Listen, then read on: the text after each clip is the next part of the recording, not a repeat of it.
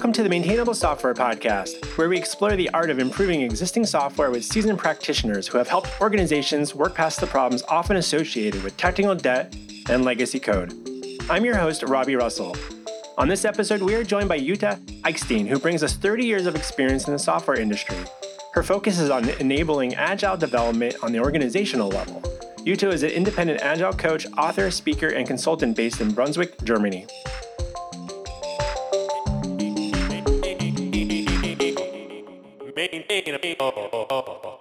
Jutta Eickstein, welcome to Maintainable. Hi, Robbie. Thank you for inviting me. Yeah, I'm so looking forward to having this conversation with you. So in preparing for this conversation, I want to talk about some of the books that you've published over the year, and we'll get to that. But first, I like to talk with people joining because everybody has a different perspective. But what do you believe are a few common characteristics of well-maintained software? Well, the tests that are available in all different ways. So if we are talking really fine-grained like unit tests, or it gets bigger and bigger, integration system tests, acceptance tests, functional tests, and so on.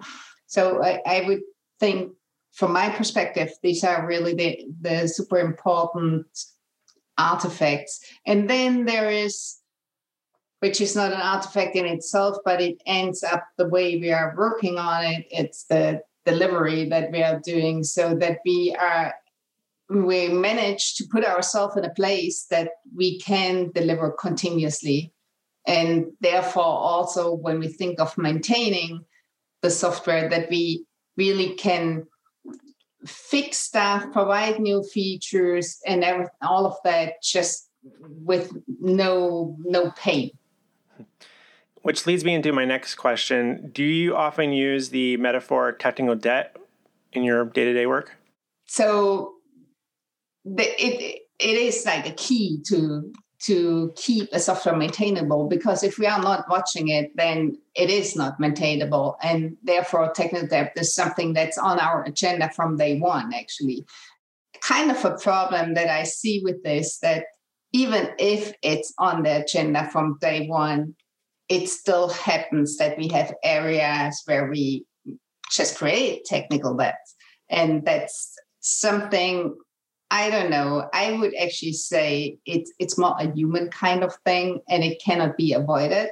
However, that should never put us off, but we should just keep working on it and ensuring that we are addressing it, and that, we, for example, coming back to the earlier question, then build the tests around it so that we can manage it and handle it. Right. And I'm really curious about knowing that there's always going to be some form of technical debt, maybe not being able to always have just an infinite amount of time to address those things. What have you seen to be some effective ways for teams to prioritize that type of work when there might be competing priorities with shipping new features or new updates, things that are more exciting to the product team than maybe reducing maybe some of the challenges or pain that the development team might be encountering due to that technical debt? Mm-hmm. That's, I think, a super important question, because I think that's one of the weaknesses that I see in many teams. And it is that often I observe that teams are complaining that technical debt is happening out of the blue, kind of, because the product owner is not prioritizing it right. My take on that is that this means more that the team didn't take the responsibility in making clear what kind of business value removing the technical debt will bring for the product owner. So in my career, I think I have never seen kind of a technical refactoring or technical debt fixing or whatever. Sometimes people refer to it like technical requirements or technical stories or anything like that didn't bring as well a business value.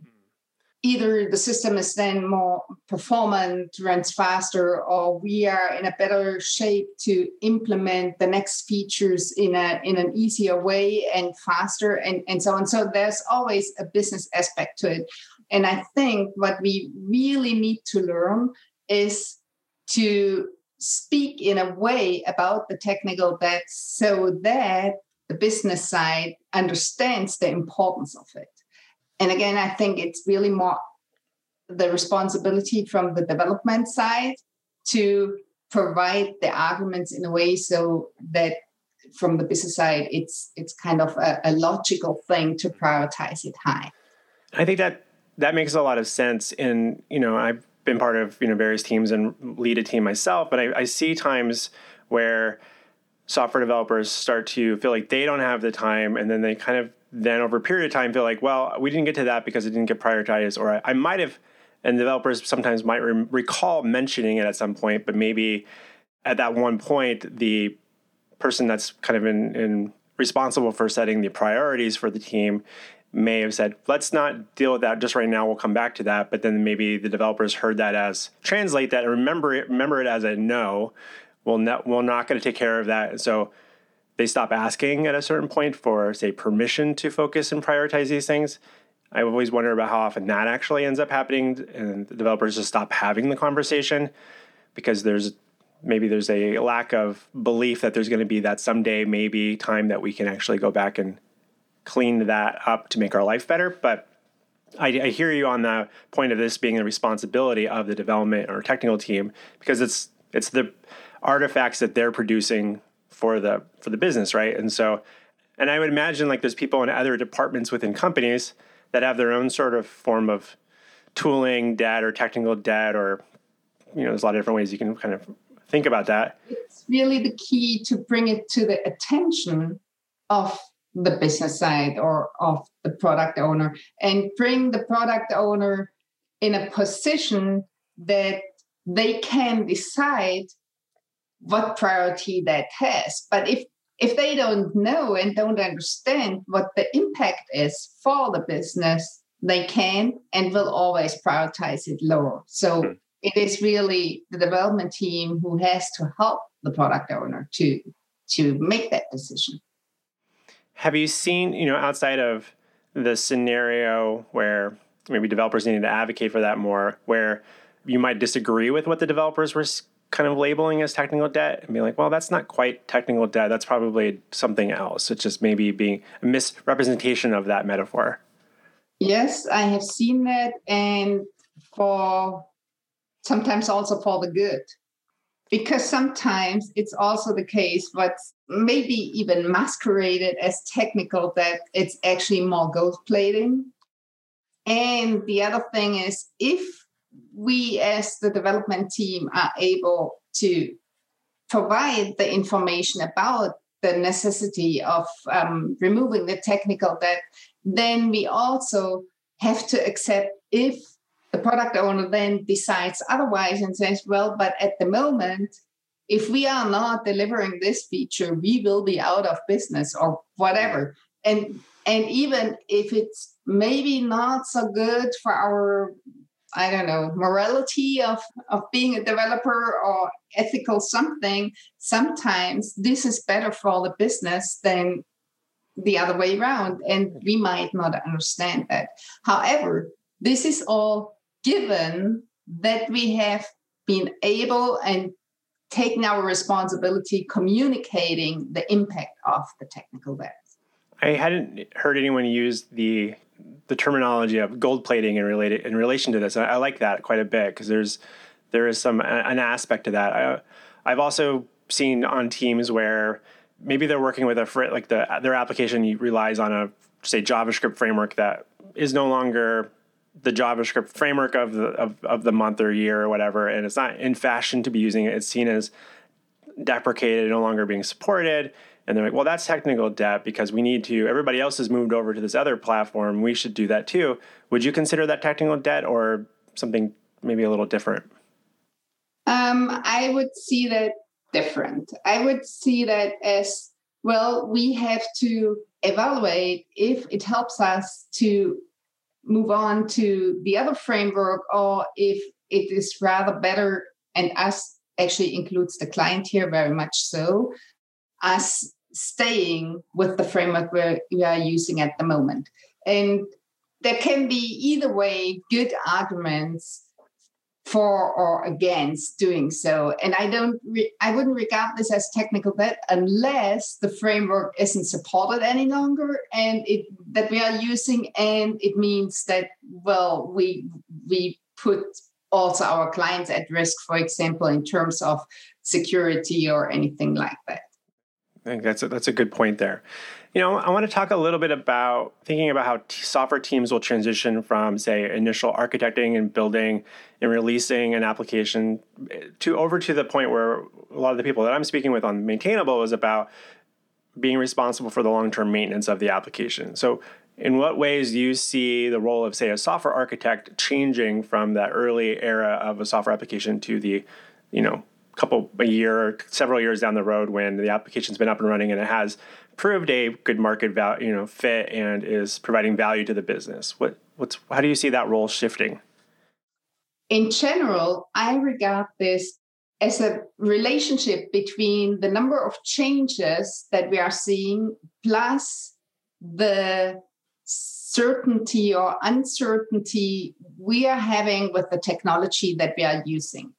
Like if you start with a new product and it's really new, maybe you have really never built anything like this before with the company, and maybe nobody has because it's something completely new, then it means you can expect a lot of changes, and you also pretty much don't know everything about the technology. So there is also a lot of uncertainty. And now going to the other extreme, and there's a continuum, like there are a lot of states in between. On the other hand, if this product is really on the market for quite some time and we know that stuff, we know the clients, we almost know what kind of changes are coming because we anticipate it based on maybe the technical debt, maybe because of, well, these are kind of logical next features that we should build into the system also, then it means we are well aware of the changes coming. They are also not really super frequent and also not coming as a surprise. And also we know the technology pretty well. And based on those two things, the role of the architect changes a lot. So like at the beginning, very often what I see is that we really are in need of good architectural guidance, and also that we all then understand where are we heading so we can also change it quickly, and we need really a lot of support here. Whereas if we are in maintenance mode and we know everything, then I often see there is no specific role of an architect needed anymore, but it's more like the kind of what we always hear in an agile team, there is no architect, the whole team is the architect. And that's pretty easy in a situation like that. If we all know the system, we know the changes, we know the client, we know the technology, then I would also expect, and really I want to emphasize it, I would expect that the team can jointly take the responsibility of what's normally like an architect's role.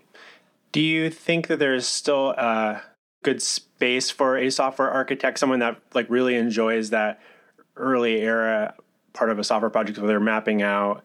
It might be a team of people doing that, and then being the same type of people that you may need down the road, or do you feel like there's different skill sets there? And I see more the need of an architect when we're starting something new, and also when we have more product program, product family, product line we are building so that it all aligns and so on. And most likely it's not a single person, but it's more a team that provides the support for all of that. I don't see that need so much when we know the system pretty well. However, sometimes there is still like in a team, like one person who is more interested in it and ensures that whatever changes we are doing, we really don't screw up our conceptual integrity or whatever. And still, I'm repeating myself, I would expect the whole team ensures that in such a state. And having someone who keeps reminding everyone is a good thing. yet it's not so much an outstanding role as I see it, while our whole crown is way more complex, whereas in maintenance, often it's not complex anymore. It's maybe complicated, or maybe it's also, well, speaking in Cynefin terms, obvious, clear, or something like that. I think about how teams will get into that, that long-term maintenance phase. And then you're pointing out there might be someone on the team that has more interest or wants to kind of keep an eye on those types of things. And I always wonder if there are a lot of teams where it feels like maybe nobody's really thinking about that anymore because maybe none of the people on the team now were part of then. And so they don't always even understand the context behind the decisions that were made a couple of years ago, why it is the way it is. And so everybody's kind of like figuring, well, we'll just keep tacking things around and evolving it, which is what software does. And that's one of the great things about software is that it's malleable, but also you can create a big mess too during that maintenance phase if you're just tacking on a bunch of things to work around maybe some of the short-sightedness of some of the early decisions. But like nobody that ever designs a system is going to get it all perfectly right the first time either. So it's an interesting like realm of wondering if it's like even the same type of people are going to be effective in both areas. So I find that fascinating that it's not very clear on how to make that work well at times. And I also agree that it does help to have someone or someones that are going to be thinking about that at the big picture and be like, well, how we're going to add these new features that might require some new database schema, changes we're going to make. So how are we going to propose approaching that? Do you find that when you work with, different teams, that there's some teams that will do things where for any larger changes, there needs to be some like architecture documentation or a proposal for the team to review and kind of debate about or work on that before they implement it. Do you find that to be an effective approach, or there's other ways that you find teams working through those sort of larger changes within an older system? Well, it's probably a typical consultant answer, so it depends. It depends on the context we're in. It depends on what kind of changes are going on and what kind of decisions we have to make. So how severe are those and impactful and so on. So one part of what I see super helpful in documenting that are the tests again, because they really tell the truth.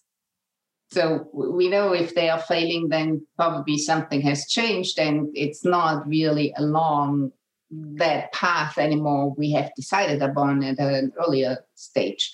However, that's not everything. So I see really also great benefit in documentation, especially like any kind of drawings also are often helpful to understand how stuff is playing together. So understanding the big picture, for example, is something that I find helpful.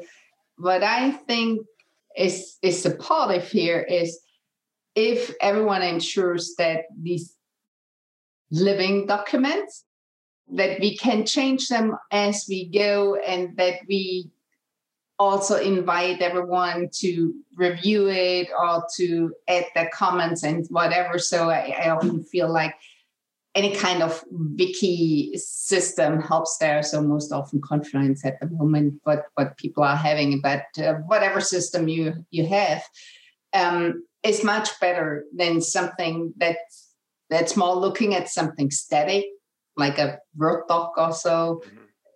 That's just harder then because it doesn't go with the flow and with how you said, the good thing about software is that it's changing and it's able to change and changes the form and shape and so on. And so the documentation should be able to follow along. Another thing, I've had a couple of guests on to talk about the benefits of documenting, or the concern that a lot of documentation sometimes kind of gets neglected over a period. And you make a good point of it needs to be living, it needs to be continuously worked on. But not everybody, it's always, I find that it tends to feel like for a lot of developers, like it's an afterthought. Like, and after we make this decision, we're going to go document it. And then the changes we made, or maybe they had the proposal and they went to that. For teams that don't have that sort of discipline baked in, and just go, straight into code and try to figure it out. And if we get some time, we'll go back and update the documentation because we made some changes to it. So one problem that I often see with that, why that behavior is something we can observe, is that people sometimes think documentation has to be proper. It has to be clean and looking nice and whatever. And that's why a system like Confluence is often helping there, because it's more, at least in most cases, motivating that it's okay if it's in a draft state and it stays in a draft state. And it's more like supporting whiteboard discussions. And this is what we are having there. And it's not an after the fact documentation, which actually is something that might be, well, maybe not, might be easier right now while we are remote, because we are working with systems like that anyway. So it is all documented. And I just said, like, maybe not, because the difference is really that if you are working on a whiteboard and then you take a picture of it, and so it's not that difference. And the thing is, I just think it has to be okay for everyone that we just take a picture, and this is the documentation for the decision. And it's not expected that somebody is after the fact then cleaning it up and that's whatever, because as you're saying, that's not happening. And I think we have to lower the expectation that we have whenever we hear document.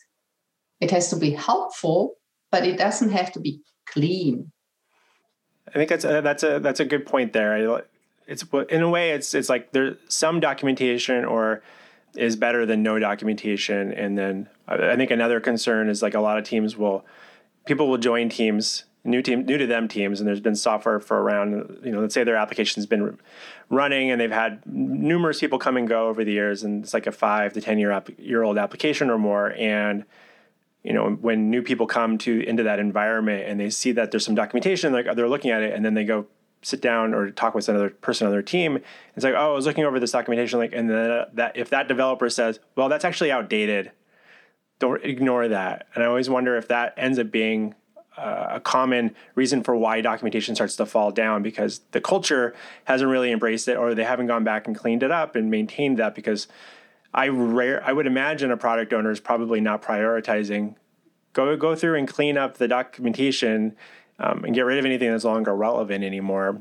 That's not a story or something that someone's going to get assigned necessarily on a regular basis, but it does seem to me like there could be some discussions within teams about how you do make sure that's part of your definition of gathering requirements or what your definition of done is as a team.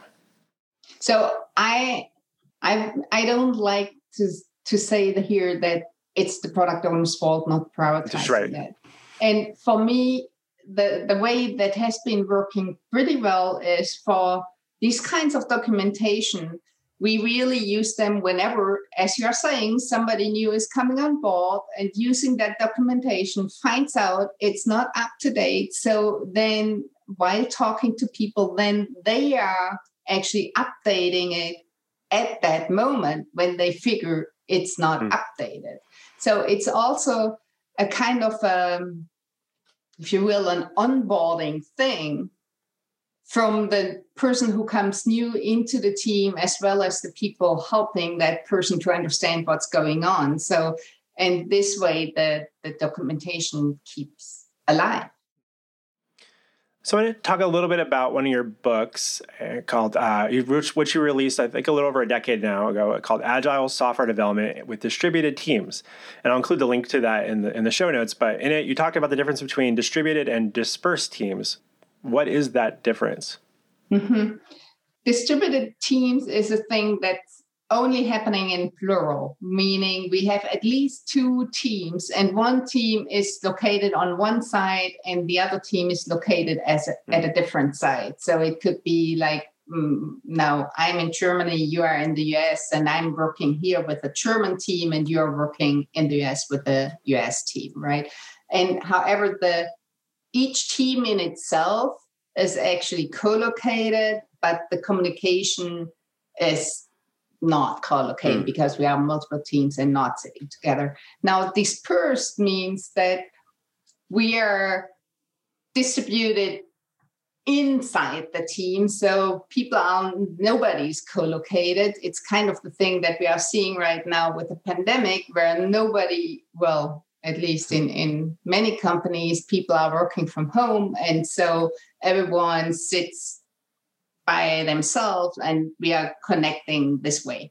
And so that's a difference, which I think is heavy in this way, because sometimes people talk about, well, we are working in a distributed way, and then they have a team in the US and one in India, which is completely different than if individuals are really not co-located. You touched on that we're in the middle of a pandemic right now, and so let's just assume that a large portion of the people in the audience might have now find themselves in the dispersed team approach, and that wasn't something that they were doing like a year ago, right? And so there's been people working remote and in that capacity for a long time, but there's a lot of people now working in a dispersed fashion. So I know I've spoken to a lot of people that really benefit from that in-person collaboration and are now struggling to, with how they're finding that, like, say, real-time communication over tools like Slack are allowing them to get maybe into that deeper state of flow. What do you believe teams should be thinking about to find a healthier balance between real-time and, say, asynchronous communication? Yeah. So one thing is we all have to be aware and accept that not everyone is on and should be on all the time. Expect that I have the impression, especially right now, that people are replying right away. And on the other hand, that's not something that's working for everyone, and not something that's working for everyone all the time. So probably the thing is, it's also it depends thing, whatever you need. So there are also things like what we just said, discussions around architecture. That's much easier if we synchronize the communication and we have more kind of a workshop together. Whereas other things where we more or less require information, then this can be done in an asynchronous way. It very much, in my opinion, depends on what kind of message we want to convey or what kind of outcome we expect to make happen here. Depending on that, the communication we are choosing, so synchronous or asynchronous, is also one that's helping. And having said that, there's also the other point that, well, asynchronous communication is often more inclusive, because if, for example, like now, English is not my first language, and maybe if I wouldn't be as secure as I feel I am, no matter if for good reason or not, but I would need more time to think and reflect on what has been said and how do I answer, and is this really a sentence or whatever, that would help me as well. But also thinking of any kind of disabilities, then it might also be more helpful to have asynchronous communication than synchronous one. So also here, again, it depends on the context very much. So I said already, the message that's conveyed or the outcome we are focusing on, but also who is involved in that communication. And maybe with that as well, what's the relationship of the people who are involved? Thinking of a different aspect, as I said, well, it's not my first language, but also if I'm talking with someone where I think, well, I feel like we are not on the same level here. I don't know enough, and therefore I have to research and do whatever in order to really provide a good answer here. Then also asynchronous communication is helping. I like that you're pointing out that it is giving some people an opportunity to be able to speak up where they might not have as often, say in a real in-person situation or even remotely, I suppose, or very, whether there's disabilities or just they want to think about things more. There's not everybody's like at the, shows up in a meeting and like can feel as comfortable sharing something in the moment. And some people need to think through something before they share it. And then there's some people that'll just speak up right away, right? And that could be an interesting dynamic to navigate for in-person meetings. And then also we move into this world where we're on Zoom a lot, or these like video chat type applications, or Slack, where there's might be conversations that are popping up in the Slack and people feeling like, well, I'm in the middle of like a deeper task right now, but should I help this person or talk to this person about this? Might seem like a big, may be a really small change you're proposing or a really large change. It's really hard to determine that in the moment, but I see my own team struggling with that at times. And I'm just always kind of interested to hear how other people are thinking about, like, should we be trying to consciously really make it clear when to have certain types of conversations versus what's the best medium for that?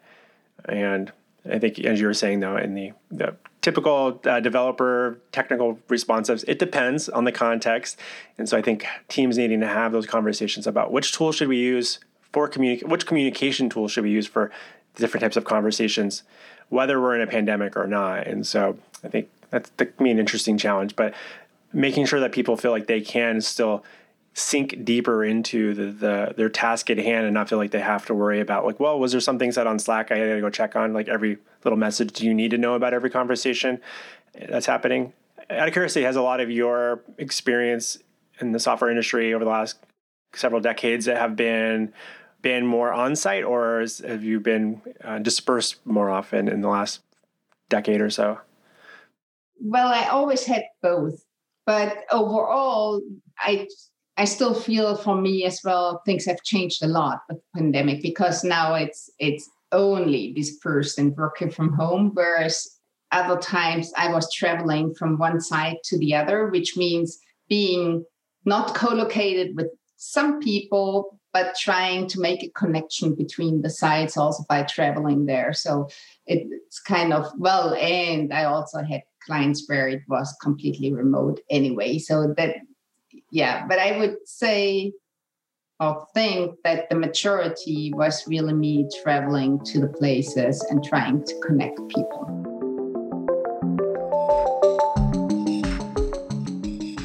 We'll be back with our interview with Jutta in just a moment. Hi, it's me, Robbie. I wanted to take a quick moment to say thank you for making time to listen to the Maintainable Software Podcast. If you're finding these conversations valuable, please consider sharing a link amongst your peers and or writing a review on Apple Podcasts. Also, do you know someone in our industry who I should be interviewing on Maintainable? Shoot me an email to Robbie with a Y at maintainable.fm. And now, back to our interview with Jutta Eichstein.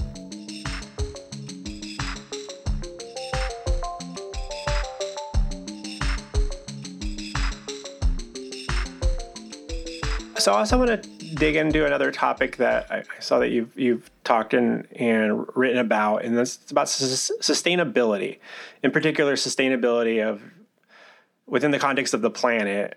So what do you believe we are needing to focus on in the industry when it comes to the consequences of our work?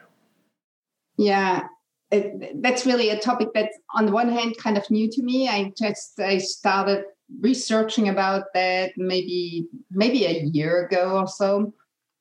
And it is a topic where most often people think of software, IT, and sustainability, that, well, IT contributes to it in a good way because, well, for example, we don't have to travel in order to talk to each other. We just use the software, and this is super helpful, and therefore, yeah, software helps overcoming that.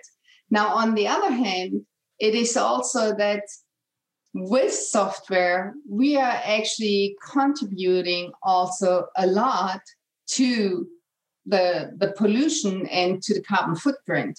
So software in itself is, IT in itself, there's a forecast where it says by the year of 2030, IT will consume about 30% of the total of energy consumption, which means that we also contribute a lot to, well, that we are not sustainable here. And I think we should therefore also address that from a perspective, how are we actually designing the software, how are we maintaining it, what kind of effects do we create with the software that we are creating. And it's like the one which is probably the heaviest is if we think about maintaining a software and bringing in new features, then very often this leads to asking the clients to update the hardware. Because the new features are not running on the old system anymore, on the old hardware, which already contributes now, in this case, not to higher consumption of energy, well, in fact as well, but actually to more e-waste, which is also a huge thing in terms of, well, being sustainable or not. Another thing is that, again, in terms of energy consumption, we can do more by just thinking of where does our software really run. So at the moment, most of the software we are creating is any kind of a cloud system. So which cloud are we actually using? And what I see or observe typically is that we are looking at technical aspects of when we compare different cloud systems and then deciding for the one or the other, but we hardly look at what kind of energy is actually used by the one or the other system. Then just like one example, one of the probably one that's used the most often, the AWS, the Amazon cloud, that's completely run by fossil fuel, but compared to like Google Cloud, which is on zero carbon footprint. So because they have invested a lot into wind and solar power and all of that. And I'm not saying here with that, well, Google is great and you should only use that. My point is more, we also should look into what kind of energy is actually used to drive our infrastructure and not only look at any kinds of features or maybe financial aspect or so. It should be just like one factor of the other ones as well in order, well, probably for being more aware that we also contribute to that. And it's not just steel industry or whatever. Right. I think, and it's interesting. I think about how moving from a scenario where I've been around long enough as well to know that at one point we used to buy servers and we would go stick them in a cabinet at a co-location facility. And so when you go take a tour of like a co-location facility, their salespeople would talk about the power and like some of like how they're all networked and their resiliency and blah blah blah. And eventually we got to when we started moving things to the cloud, that all kinds of like the thought of a bunch of servers starts to get a little bit more cloudy, fuzzy, to kind of imagine that they're like, oh, there are just huge server farms where that takes a lot of power and energy to make that work. And so, but it's like, it's in the cloud. So it's just kind of like this becomes this abstract thing not everybody's thinking about. Like, well, I have this virtual machine somewhere, and so they don't think about it at that lower level. And then I would also imagine that you're thinking, you mentioned like asking clients to upgrade hardware. We're talking laptops, mobile device, phones, what have you. And there's all these different devices. And I would imagine that hardware companies are trying to play an interesting game of luring you to want to use a new thing because they want to keep selling to you, right? And that be part of the challenge at hand. So I also wonder about sustainability and the spectrum around software development and like when it comes to rewriting or versus refactoring code. And I always worry, sometimes something I've been kind of like trying to wrap my head around is how much waste there is just in terms of human brain cycle time in a way of like, if we just throw out something that's maybe a little rough now, like to work on, but it could be improved upon versus like, well, let's just scrap it and start over. Then I feel like, well, then we're using up too much of a different type of energy as well. And is that for the better, greater good of what we should be focusing on as an industry or? Yeah, you're right. Also, for example, what kind of data are we caching? How many of those? And looking at it not only from the aspect of performance, but also from the carbon footprint. And I think this is just something that's a new way of thinking that we haven't considered yet. It wasn't really in our awareness. And I include myself here because, as I said, this is also a new topic for me. And I know that in the teams I was working with, we never looked at something like this. But I think it's about time that we do. It's interesting because there's the other, thinking back on the hardware part of the topic, and you can apply this to software as well.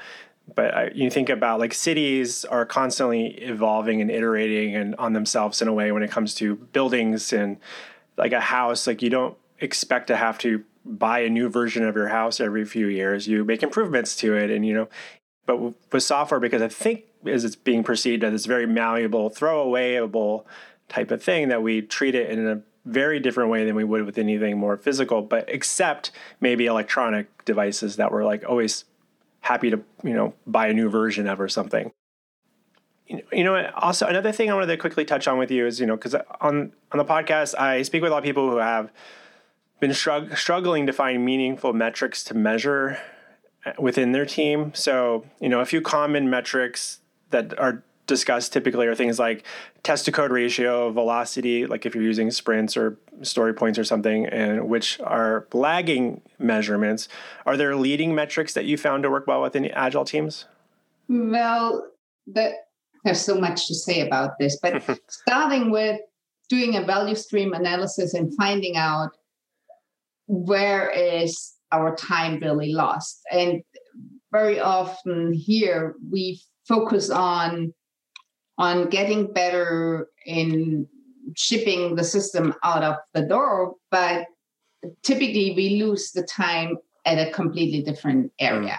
So that's the one thing. However, why I said like, this is a huge topic is because I think a key for every kind of metric, no matter what it is that it should be the body who will be measured.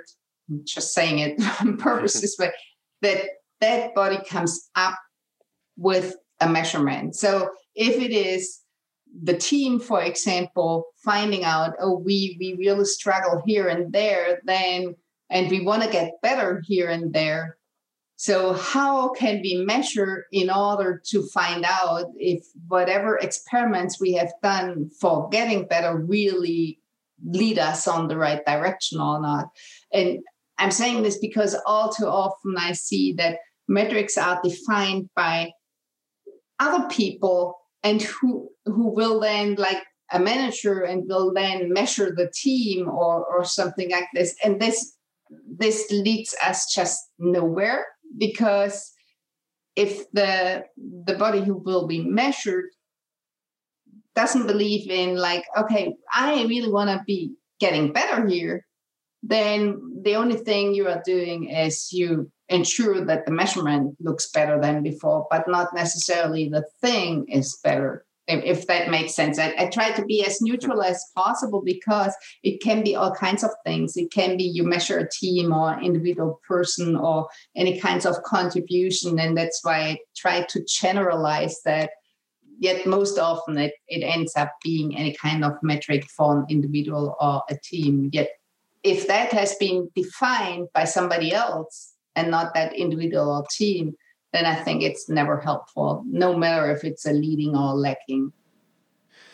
That's a good point there. And I've tried to apply metrics on my team in the past and not had varying levels of success with that. And then I did find it much more effective to have the team think about, well, what sort of things are we wanting to keep kind of track of or keep score of to know if we're better today than we were like 6 months ago, and like what would be some ways to do that. I think sometimes it's hard I haven't been on teams in the past where I had found there to be useful metrics that were used. So it's hard to like kind of, one of the reasons I was asking was like to give people some ideas for types of things that could be measured. As an example, may not be applicable to their team, but I'm always trying to like, is there some better examples outside of like, well, what's your code to test ratio, or what, how often are you shipping, how many deployments, and what's your uptime look like, or how many bugs are popping up in different stages, in different environments in your application, how many, those sorts of metrics. Again, those are typically lagging, but what do other teams use as some useful metrics for them that may just help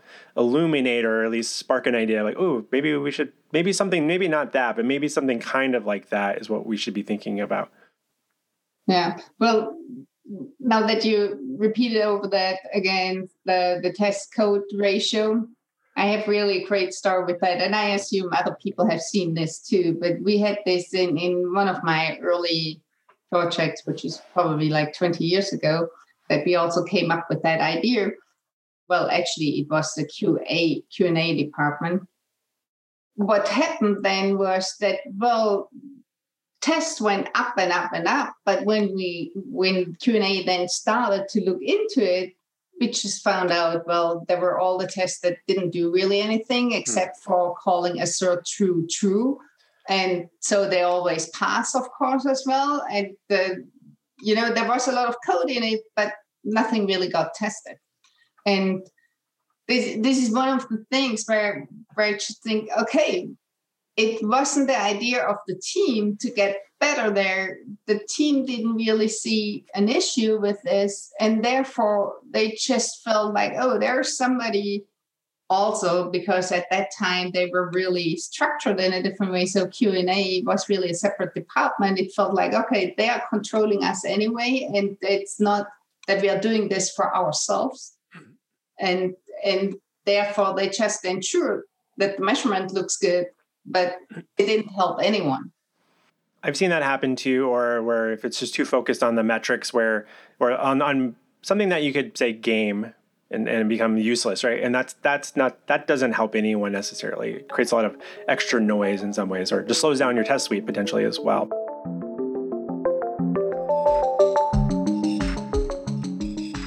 Hi there. Do you know someone who might be looking for assistance with their Ruby on Rails application? Planet Argonne would love to meet them. We're offering a $1,000 referral bonus. Send someone our way, and if they sign up for services with Planet Argonne, we'll give them a $1,000 discount. And in return, you'll get a check for $1,000 in the mail, just for knowing the right person. Hop on over to planetargonne.com/referrals for more information and to refer someone our way. That's planetargonne.com/referrals. Thanks.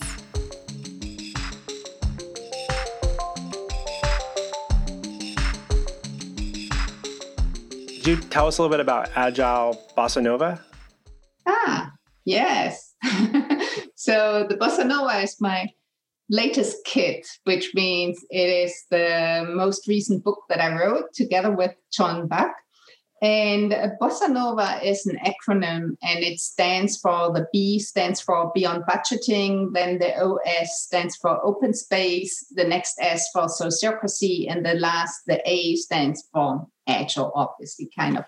And the thing is that we were looking at, because our clients are in that state as well, looking at how can a company be agile, and agile really in a literal sense, meaning flexible, adaptive, responsive, fast, and humble, all of that. Nimble, I meant. But humble is good too, actually, I think. And what we found was that agile by itself doesn't provide an answer, because agile only looks at the process aspect. So kind of, okay, how do we work together in order to do blah, blah, but it doesn't look, for example, at the structure. So, which is also something that we hear often in the Agile community, that people say, well, but the hierarchy doesn't help us. So Bossa Nova looks more at the company in a holistic way, and also looking at the structure, the strategy, and processes as well, and looks at what needs to be changed for a company being agile, again, in the literal sense. And if you will, at the core, it is, well, thinking beyond agile, because agile in itself doesn't provide the answer, and that's why we synthesize those other things in. And at the core, and this is then, again, familiar to agile people, is you need to keep experimenting, or how we call it, probing, so hypothesizing about what could be happening if we would change that for the better, and then come up with experiments and also measure them and see if you're on the right track or not. So for those listening, if they're using some agile principles in their day-to-day software development work, but other departments in their company maybe aren't, or they're experimenting with that, this book and the kind of the work that you're doing kind of speaks to how those other departments and as a business as a whole could be using similar types of principles to operate their business and run their business. That's correct. And it might also have a huge effect on what you're doing in software. Like the one example, which is the B of the Bossa Nova, the beyond budgeting. All too often I have seen problems also with software development because the budget was fixed a year in advance. And so, for example, that system wasn't really that much of interest anymore as we thought at the beginning. However, we still did spend the money because everyone knows if you don't spend the money, you won't get what you're asking for the year after.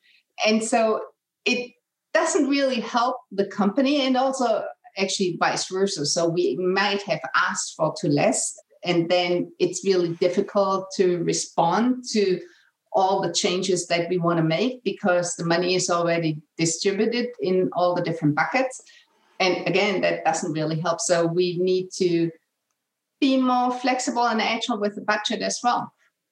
So it might have an effect also on software development, but you're right. So the thing is really a holistic view on the whole company and not only on software or IT, but how can the company be agile in total holistically. So I'll definitely include a link to that for those listening in the show notes, so you can learn more about Agile Bossa Nova, in the new book that she just co-wrote and released recently. So with that, my last few questions. One, is there a non-software / technical related book that you find yourself recommending to people in the industry on a regular basis? Well, the one book that I found most impressive, which I've read in like the last year or so, that was Invisible Women, which talks about the gap in data we are having and that lead to that a lot of stuff is built in a way that it's supportive for men only and not for women. And I'm not only saying that because I'm a woman myself, but also because it brought to my awareness, and I should be aware of that myself too, is that very often also the products that we are building, we are just not thinking diverse enough to really make it possible for everyone to use it. So that also brings us back to what we discussed earlier in like making it more accessible. For example, if you are having disabilities, also when we talked about synchronous and asynchronous communication. So bringing in different perspectives and being aware of that this means also that the product needs to be different. Excellent. Thanks you so much for that. So where can listeners best follow your thoughts on software development and Agile online? Probably the best is finding me on Twitter, and my Twitter handle is just Jutta Eckstein, so one word. Then I'm also on LinkedIn. I'm not as active on LinkedIn as I am on Twitter, but I am active. And then also my website. So the one is jeckstein.com. We probably can also provide a link, and the other one is the agilebossanova.com website. Well, excellent. It's been such a delight having you join us on Maintainable, Jutta. Thank you so much for talking shop with us. Thank you.